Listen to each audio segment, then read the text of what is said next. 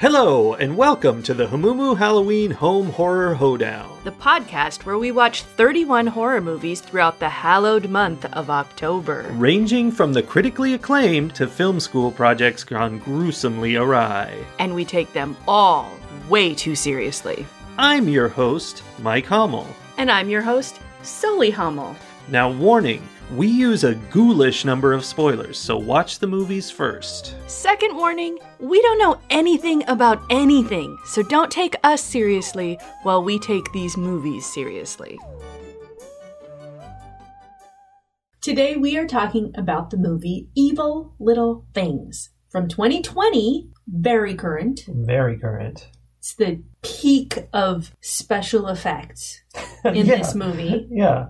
Peak. I mean, literally there is no more modern effects than the effects of 2020, so surely this movie had amazing special effects. Surely.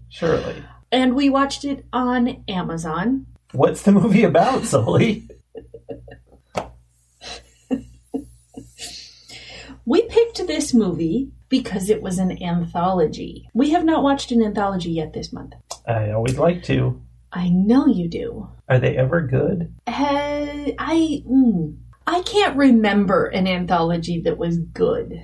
Neither can I. But that's part of the charm and the fun. It is. So this particular anthology, surprisingly, only had 2 parts to it. Which almost makes me question the tag of anthology. I had that very same thought. But it was basically the story of a little boy who needs to get a toy of some kind to keep with him at night to protect him from the monsters under his bed. Yeah. That's the wraparound story. Yes. So there was a wraparound story and then 2 stories. Right. Is a wraparound important? Is it important to have the thread that ties all the anthology bits together? Or no? I would not say that it's important. I would say, the whole idea of an anthology is just something fun and silly. Like, there's no need for anthologies. They're stupid and pointless. But they're fun. You're just having some fun. And a wraparound is another layer of fun wrapped around the rest, much like a flour tortilla. Oh, yum. See, you're starting to like them now. I am. So in this specific case, was the thread that tied these 2 stories together fun? Was it necessary? Was it an integral part of the movie? Since we only got 2 stories, I feel like you kind of needed it just to have enough content of something. Because 2 unrelated stories, the through thread here in a movie called Evil Little Things was dolls. Right. Scary dolls. And so both of the stories had that, but that's all they had in common. They were just 2 random weird stories about little dolls, and then the wraparound story, which was also about a doll. So I guess it was necessary in a quantitative sense. Right.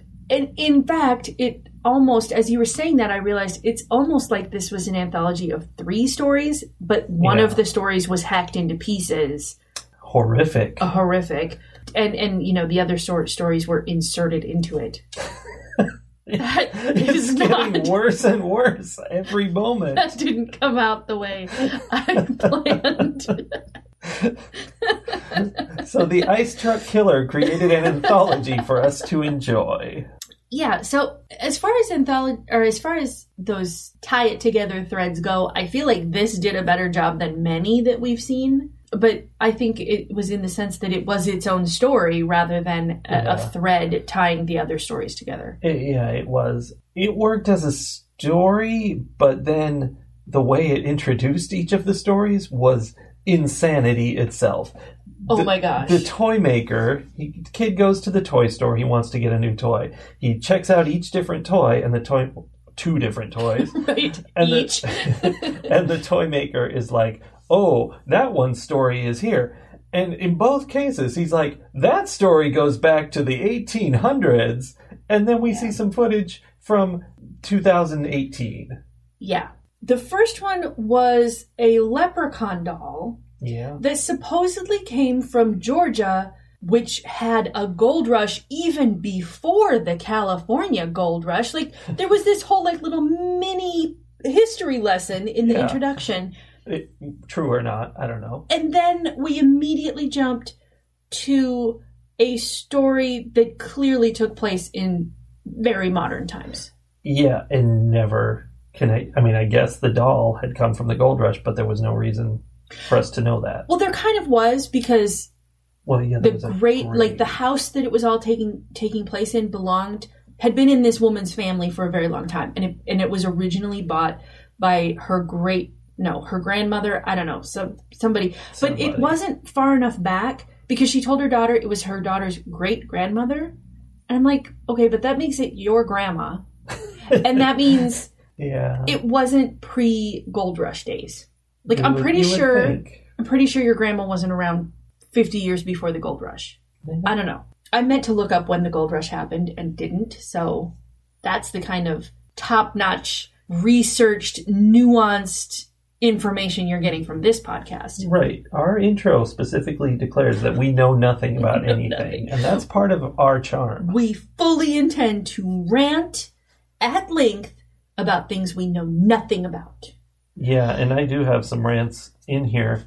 So, what? Give me a rant about our leprechaun story.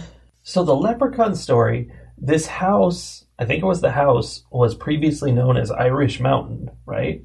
Right, because that makes perfect sense for the name of a house. And the whole story kind of revolved around racism against Irish people, basically. Very much so. Except at one point, the mom became Irish for 30 seconds. Which I feel like was still a little bit... I was still delving into the racism against Irish people thing, because... She was mocking them. Yeah. And the whole idea of leprechauns, like, I think there's a disconnect between the traditional, like, Halloween leprechaun idea, you know, like the thing we make fun of, and the leprechauns that show up in scary movies. Yeah. There's a disconnect between that and, like, the actual cultural connection, like the idea of actual Irish leprechauns. I mean, where is the line between culture and racism in this case? Well, there's definitely a line somewhere. I don't think I can unpack the idea of leprechauns in terms of racism. That's complicated, but there was also this whole undercurrent of, you Irish people lived here. It felt like maybe they weren't really saying that. They were just scared of this evil leprechaun, but there was something about the locals called this Irish Mountain and didn't want to come around. And I was like, I mean, I do think there was some element of people were being murdered there, and that's why they didn't want to go around. They assume, because they're like, well, Irish people, they're going to kill us. Yeah. It was problematic. And the whole, like, anytime there's a culture where we connect the idea of greed... Right. That's not good. It's problematic, especially when we're talking about cultures where poverty and suffering related to poverty has such a prevalent place in their history. Like, I don't know that we should be judging that. Yes. It was definitely uncomfortable. They're small, they're greedy, and they are mean. And they'll murder you for a coin. For a coin. Yeah, so that's not great.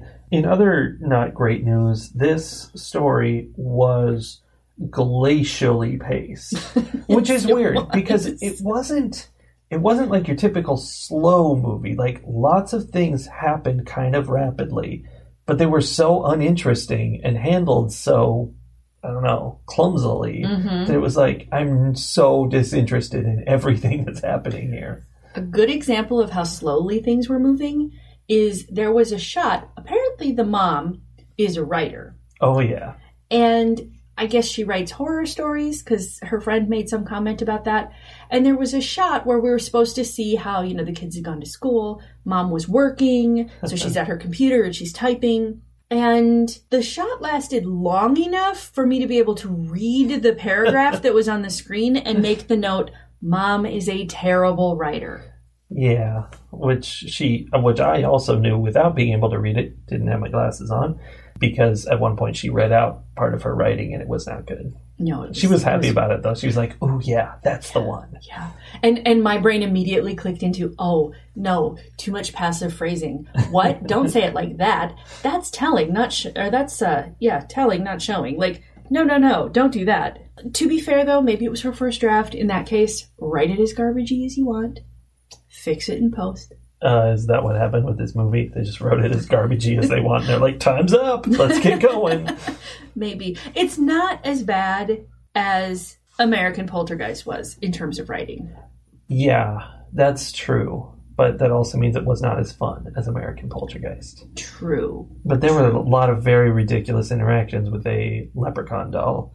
Yeah. Speaking of ridiculous interactions, they have dinner together, 2 adults and the 2 children, one of which is like 6 or something. He's a little guy. Maybe he's 8. He's maybe 8, maybe even 10. The girl was a teenager. Yeah, well, she was 12 or 13. Between the 4 of them, they ate 2 extra large pizzas. We didn't see it happen, but we saw the empty, and as you were very concerned about, greaseless boxes. Well, here's the thing. The reason we didn't see it happen is there was never any pizza in those boxes. Yeah. There was some very poor prop work. Of them not really putting in the thought to this movie. And the thing is, like, the whole reason I know that is because in acting the cleaning up after dinner scene, she, like, opened one of the boxes, which was a good idea because that's what I would do too. Like, what's left? What do I need to put in the fridge? Ain't nothing left. Those piggy little kids. If you know that prop box is completely empty and has never had pizza in it, open it away from the camera. Sure. I wouldn't have known. It would have been great. Yes, that would have fixed this movie, for sure. I blame that on the director. Okay, we can do that. Can we talk about the magical fire putting out powers of lighter fluid in this movie? It didn't put out all the fire because the husband came in and smacked 2 pieces of fire with his hand and got rid of those. But as the fire was threatening to consume the room, you know, and leap from the fireplace, she threw a bottle of lighter fluid at it to put the fire out. She did. I don't think that was her intent, but she was trying to knock the leprechaun down the hole, which worked. It did happen. Okay. But so she just didn't think about the fact that she was throwing a bottle full of lighter fluid into a fire? I guess. I had this thought momentarily, maybe true, maybe not, that the premise of that scene was actually that the lighter fluid went in there and there was a big ball of fire as a result, as one would expect. And that's why there were 2 little puffs of fire that the dad had to smack down with his hand. And like that was as close as they got with the effects. Because everybody knows that after there's a massive explosion fueled by lighter fluid, then the fire immediately burns itself out and doesn't affect anything in the room. It's the blast. You know, a blast can kill a fire. Sure. That makes sense. That's reality. Okay. Watch Mythbusters. One of my other notes was also fireplace related. She was hearing Irish jigs coming from the fireplace. Yes. Which was concerning to her, rightfully so. I never understood if she was actually hearing it or if that was just what we were getting and she was just concerned. No, I think she was actually hearing it. Like, she was concerned about what was going on in there. I would be way more concerned if that was happening. Right. Well, she was so concerned that she got a rag and some Windex to clean the fireplace. I feel like this woman had a fundamental issue with understanding what specific liquids are used for.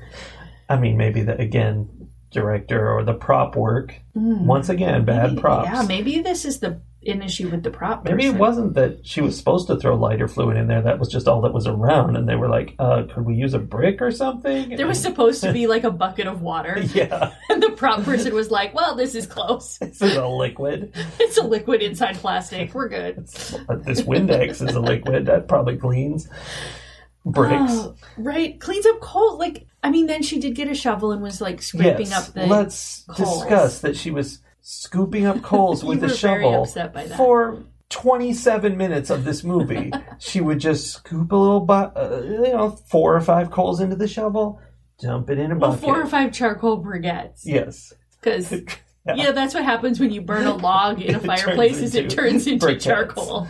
Yeah. And she scooped up 4 or 5 more, put them in the bucket. Yeah. And that went on for 3.5 hours. Approximately. That was the pacing of this movie. Yeah. I made a note that the storytelling of this was a very weird combination of exposition and vagueness. Like there were things where they would give way too much information or would explain things that didn't need to be explained. But then other things where they're like, that thing that happened that time. Yeah. And I'm like, well, if you're not going to give us any actual information, why are you even saying this? And then at the end, her friend, the sheriff, is sitting in her car. Yes. I forget if it was like reading on her phone, I guess, or a book. I don't remember. She had like an iPad. She's reading information about the leprechaun, and she starts reading it out loud so that we can hear about it. And she's just going on and on and on. It was, and the way she said it even, like it wasn't even like she was reading it to herself. Yeah. She was reading it to the camera. It was a moment of breaking the fourth wall where I'm like, wait, can she see me? That's the terror of this movie.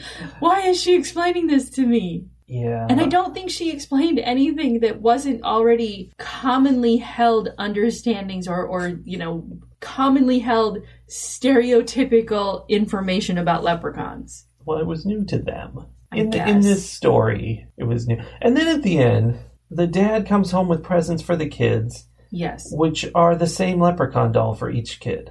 Yes, this is after the leprechaun doll that's been around since before the California Gold Rush. Yes, back in the Georgia Gold Rush. Right. It has fallen down the hole that's hidden in the fireplace that now doesn't exist anymore. Yeah, the hole went away. Like, just vanished. It's not like there was the explosion, and it's not like it collapsed and there's rubble. No. It was just that hole never existed. It was hard to open that hole, by the way. Yes. The lid is still there, but when you open it after extreme exertion, there is nothing underneath. Nothing.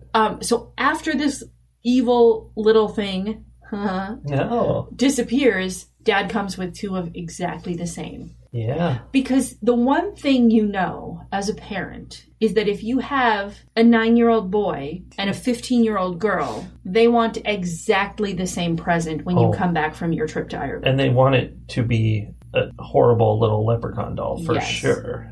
Yes. A horrible, huge leprechaun doll. Like 3 feet tall. Yes. It was a big, ugly doll. It was ugly. It was one of the dolls where you would look at it and you'd be like, oh, that thing is definitely possessed. Which works for the movie. It does.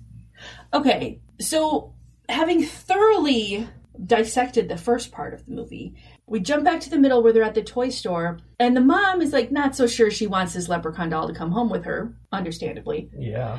So the doll maker shows her this old, not porcelain, because it's from before porcelain existed. Older than porcelain, and it's from the 1800s. Patty is very old. Very old indeed. But she goes back all the way to the 1800s. Oh. Is she porcelain? Porcelain? No. She's much older than that. Both of those things were true about this doll. And he never did explain what it was made of if it wasn't porcelain. The thing they had before porcelain, pre-porcelain. Bone? I mean, it looked an awful lot to my not so discerning eye like a porcelain doll.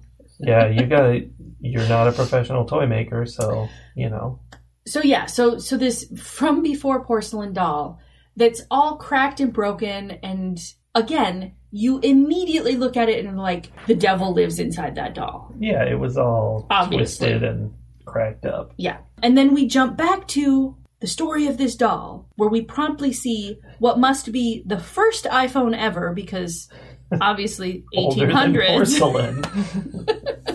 But yes, just to be clear, it was not set back then, even though that's what they said. It was set in the present. Yeah. So then we have Patty, the possessed porcelain doll. Her voice. Not porcelain doll. Yeah, so Patty talks to her owner, Abby, in this terrible voice that sounds like a recording. Like she's a Teddy Ruxpin, basically. Mm-hmm. I am the only one who stayed by your side after the fire. Everyone else abandoned us. We only have each other. And with that, like, didn't Teddy Ruxpin also have sort of like a childish, like sort of lispy sort of voice too? There was something about it. But Patty definitely had she had an evil lisp. Definitely. Again, not an appropriate way to think of people. No. Just like the first story. Oh, yeah, this story was problematic about the whole, like, disabilities, injuries, anything that makes you not traditionally beautiful. It started with the classic thing. It's the equivalent of take off her glasses and pull her hair down. This girl with a single scar on her body.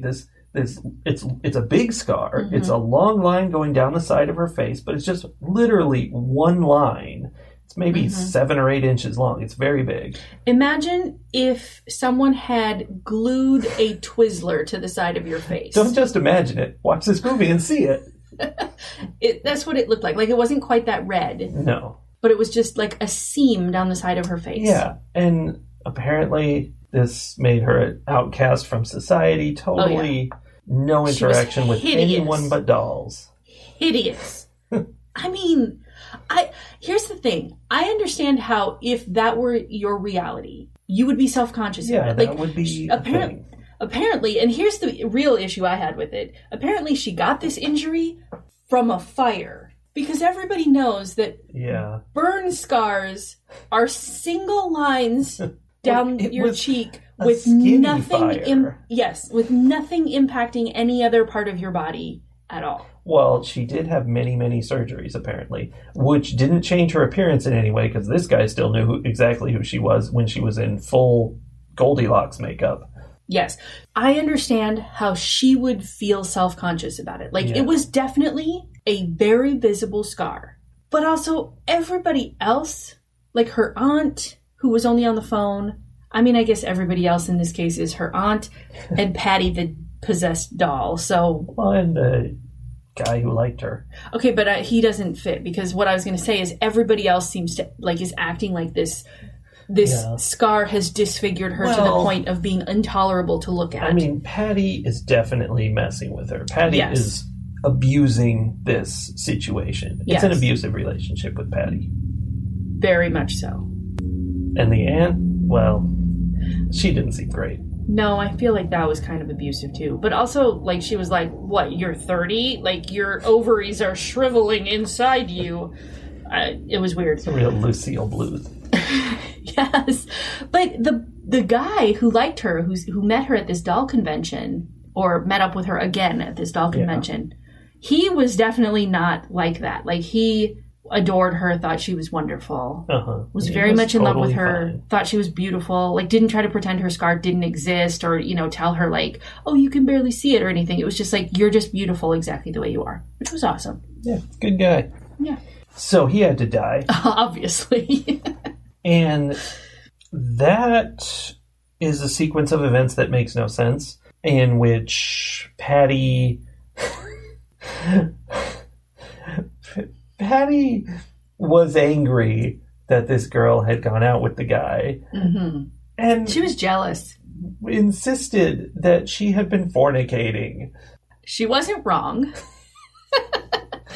Yeah, but I mean, just Patty has some issues. So the note that I made there, maybe to help explain what you're trying to say, the note that I made was, it's extra weird when Patty starts in with the Bible talk. Yeah, she got very Puritan all of a sudden. Well, I mean, she's from before there was porcelain, so she's been around. True. And she's old-fashioned. So, anyway, she starts stabbing a doll in the guts, which makes Abby bleed from the guts, because there's some connection between Abby and the dolls. And there's something where Patty has been smashing the doll faces, so maybe she's been making these scars. Maybe there never was a fire. I don't know, maybe there was a fire, and then Patty started smashing dolls and continuing the problem, and she needed more surgeries. It's unclear. And then somehow this all results in Abby being turned into a human doll, and then Abby murders the boy. And then at the very end, they are both dolls. Yeah, like normal dolls that look like these two characters looked when they were human. Like, but not creepy. Like, they just look like dolls. Good dolls. So that's what happened in this movie. It was very strange. But the strangest moment of this section, and I'm going to say the strangest moment of the whole thing in its entirety, was when the ballerina box started to play.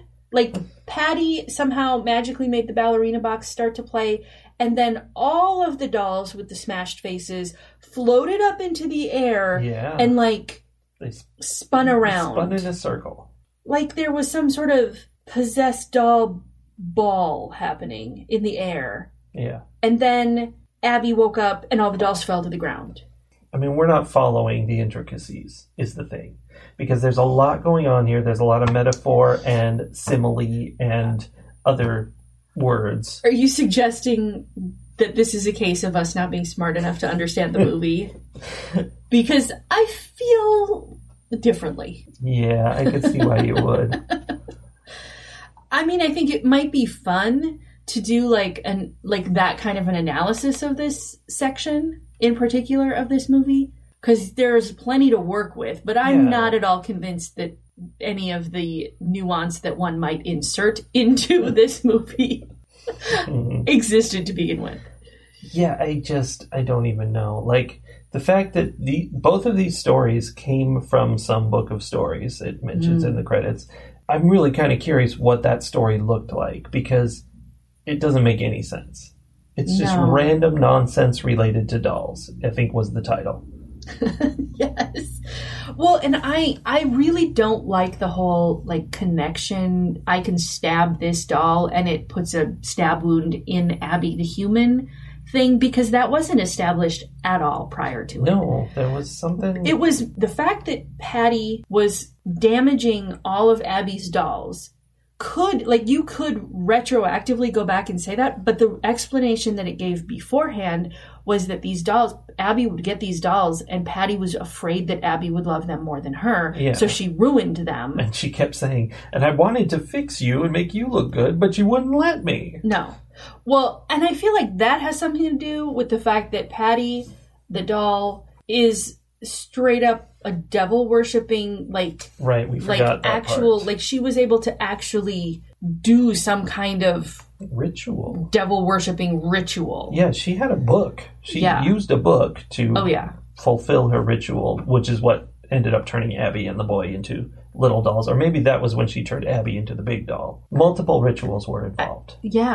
And she was quite skilled at it, I think. Yeah. I mean, she definitely accomplished what she was trying to accomplish. Yeah, there was a great shot where Abby's head turned around 360, except really her body turned around 360 and her head remained perfectly still.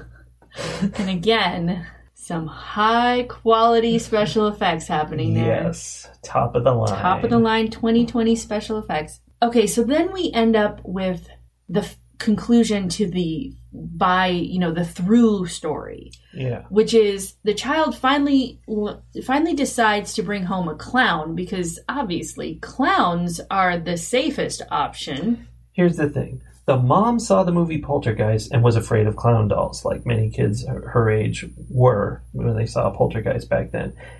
And the toy maker understood this. He was like, Poltergeist. That movie almost killed the clown doll business. Yeah. That was upsetting. I mean, it's probably a good thing that he hasn't seen it.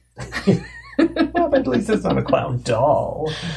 So they decide on this very safe-looking clown doll. And I say that because it did not look safe at all. Yeah. It was definitely a creepy clown. I mean, this guy only dealt in creepy toys. Right. As he said, everything has a story. Yeah. All right, dude. So they bring the clown doll home, and the abusive father, who we have not mentioned yet. Right.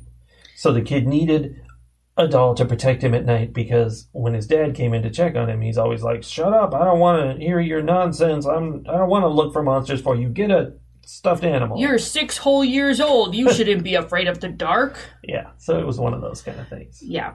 So dad comes in at the end. He's taking his belt off. He's gonna show this kid. Yeah, that was not that good. The dark has nothing to be scared of in it, with his belt.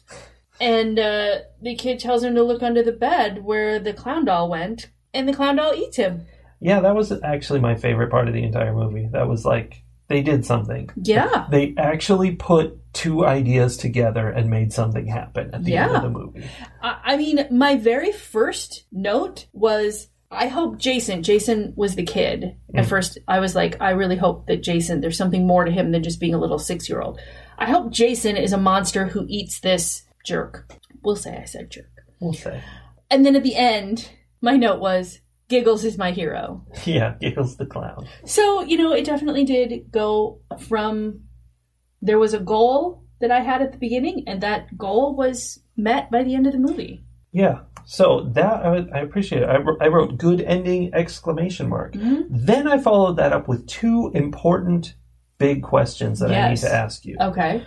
Okay, the first question, to preface this, the kid was in bed and, the parents were out watching TV and they heard him yell, "Dad!" and wanted Dad to come in and check on him. And Dad was mad. And that's when he came in with the belt swinging it around. Got eaten.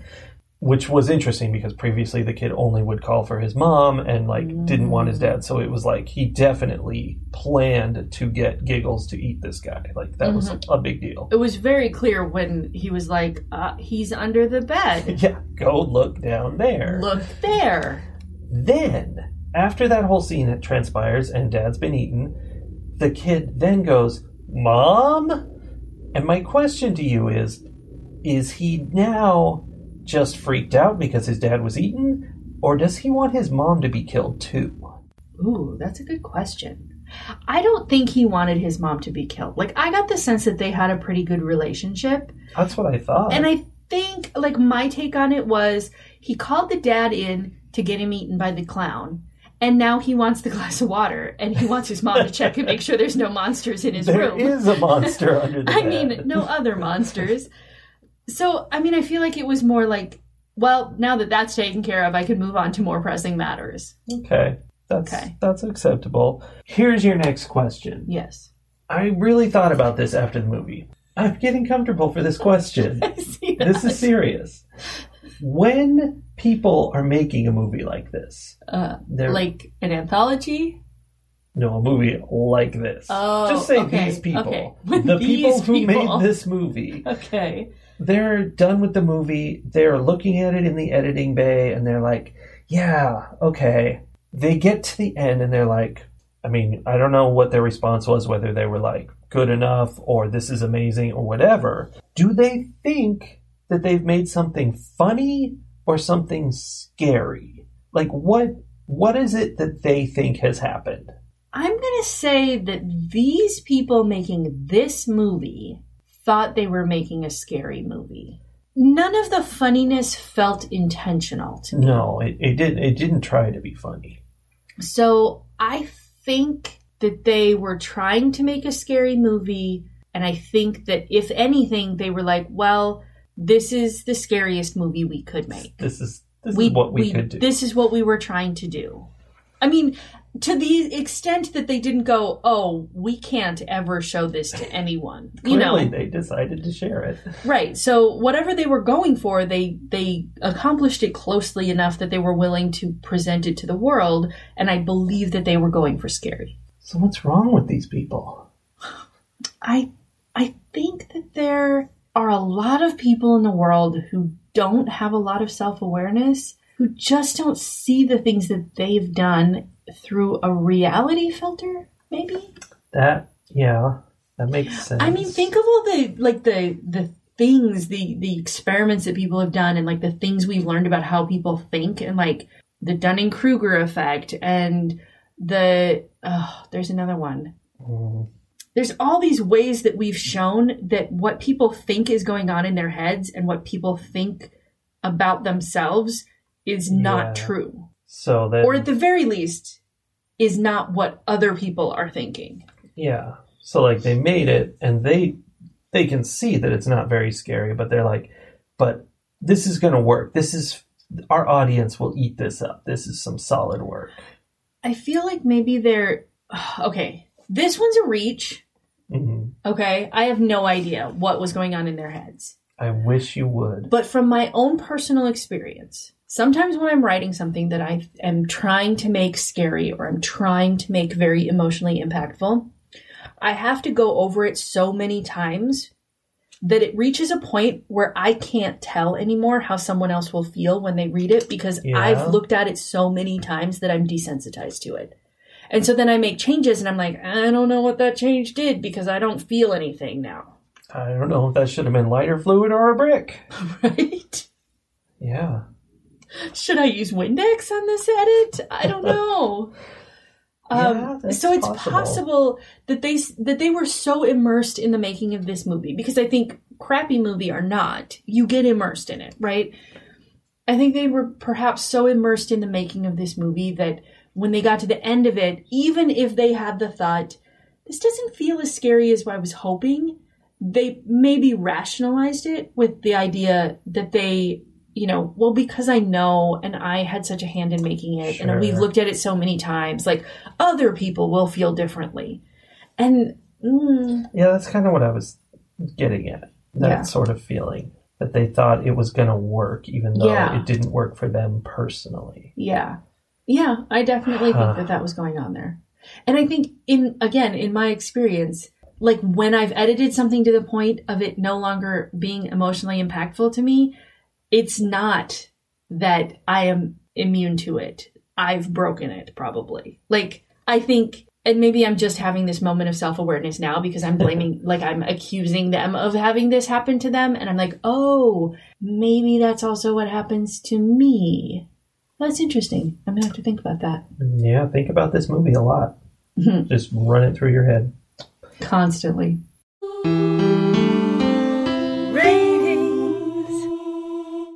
If you're not going to do an anthology really well... Ooh, and I had a thought of an anthology that we watched last year that was not great, but it was not as terrible as most have been. I just thought of something, too. Last year we watched Scary Stories to Tell in the Dark. Which was not an anthology. You're super wrong about that. And I thought... We discussed that in our podcast. And I thought that one was pretty good. It was okay. Yeah, it was not a bad movie. Right. But if you're going to make an anthology, you either have to make it good, like it has to be good, or you have to make it so bad that it's entertaining and funny to watch. Yeah, that's usually where they kind of go. Yes. Like, the reason I continue to watch anthologies is because I assume that I'm going to be entertained by how terrible they are. They're very rarely anything good. And I want to bring up the one that I just thought of. Oh, yeah? Holidays, which was not great. It had some interesting, decent ones, but the last story in it, I loved. It was the one where the girl was listening to a tape her dead dad had left her or something. That was really good. That one within itself was hit or miss, but had some very good ones. And the problem with Evil Little Things is that it didn't quite make entertainingly bad. It was close. It was right on the line. But I think they spent too much time on each story. They did. Had they perhaps taken more stories and told them more quickly, it would have been like, I would have been like, haha, this was done terribly. This is a hilarious movie. But as it was done terribly. And then I had to just keep watching it. Yeah, they dragged it out. I was so bored by the end of both of these. And that is an unforgivable sin in anthology making, if you ask me. Which, when you combine that with the very mediocre acting and the not as bad as we've seen, but pretty close writing, editing, all of that, I am going to give this anthology 1 yellow eyebrow out of 5. Yeah. Not even the eyebrow, just the skin under the eyebrow. Yes. 1 painted yellow eyebrow out of 5. How about you? Well, I think you've got it correct. I actually noticed in that first story about the leprechaun, I had a note about how either the acting or the writing was so bad that there was like tension to the way the characters were interacting that shouldn't have been there. Like it seemed like they were on edge with each other in a way that they weren't supposed to be. Like when the two friends, like the mom and her friend who lived in town. Yeah, I kept wondering, like, what's the weird thing in your background that you guys aren't mentioning? No, there was nothing. No, they were just, I mean, they did see a leprechaun when they were kids, but whatever. So, it was bad, and it was boring. The second story was better than the first, but there were only 2 stories. Mm-hmm. That's an unacceptable anthology move right there. And then the wrap-up at the end, I really approved of, not in that it was good, but that in that it was so much better than what had happened before. It was, they actually had done something at the end of the movie. So, hooray for that. So much better than that one. Remember the one in the hospital? It was like 13 patients or something like that. And the through story like was almost non-existent. Yeah, it was just like asking. Terrible. Oh, it didn't make any sense. It was like, you were there when this crime happened and this one. Like, there's no way. That didn't happen. All that said, we're just ending up in the same place, though. It's 1 other yellow eyebrow out of 5. Well, at least we leave this poor fire burn victim with both of her eyebrows. Yes, very, very narrow fire burn victim. All right, well, we'll be back tomorrow with something else. It's been great.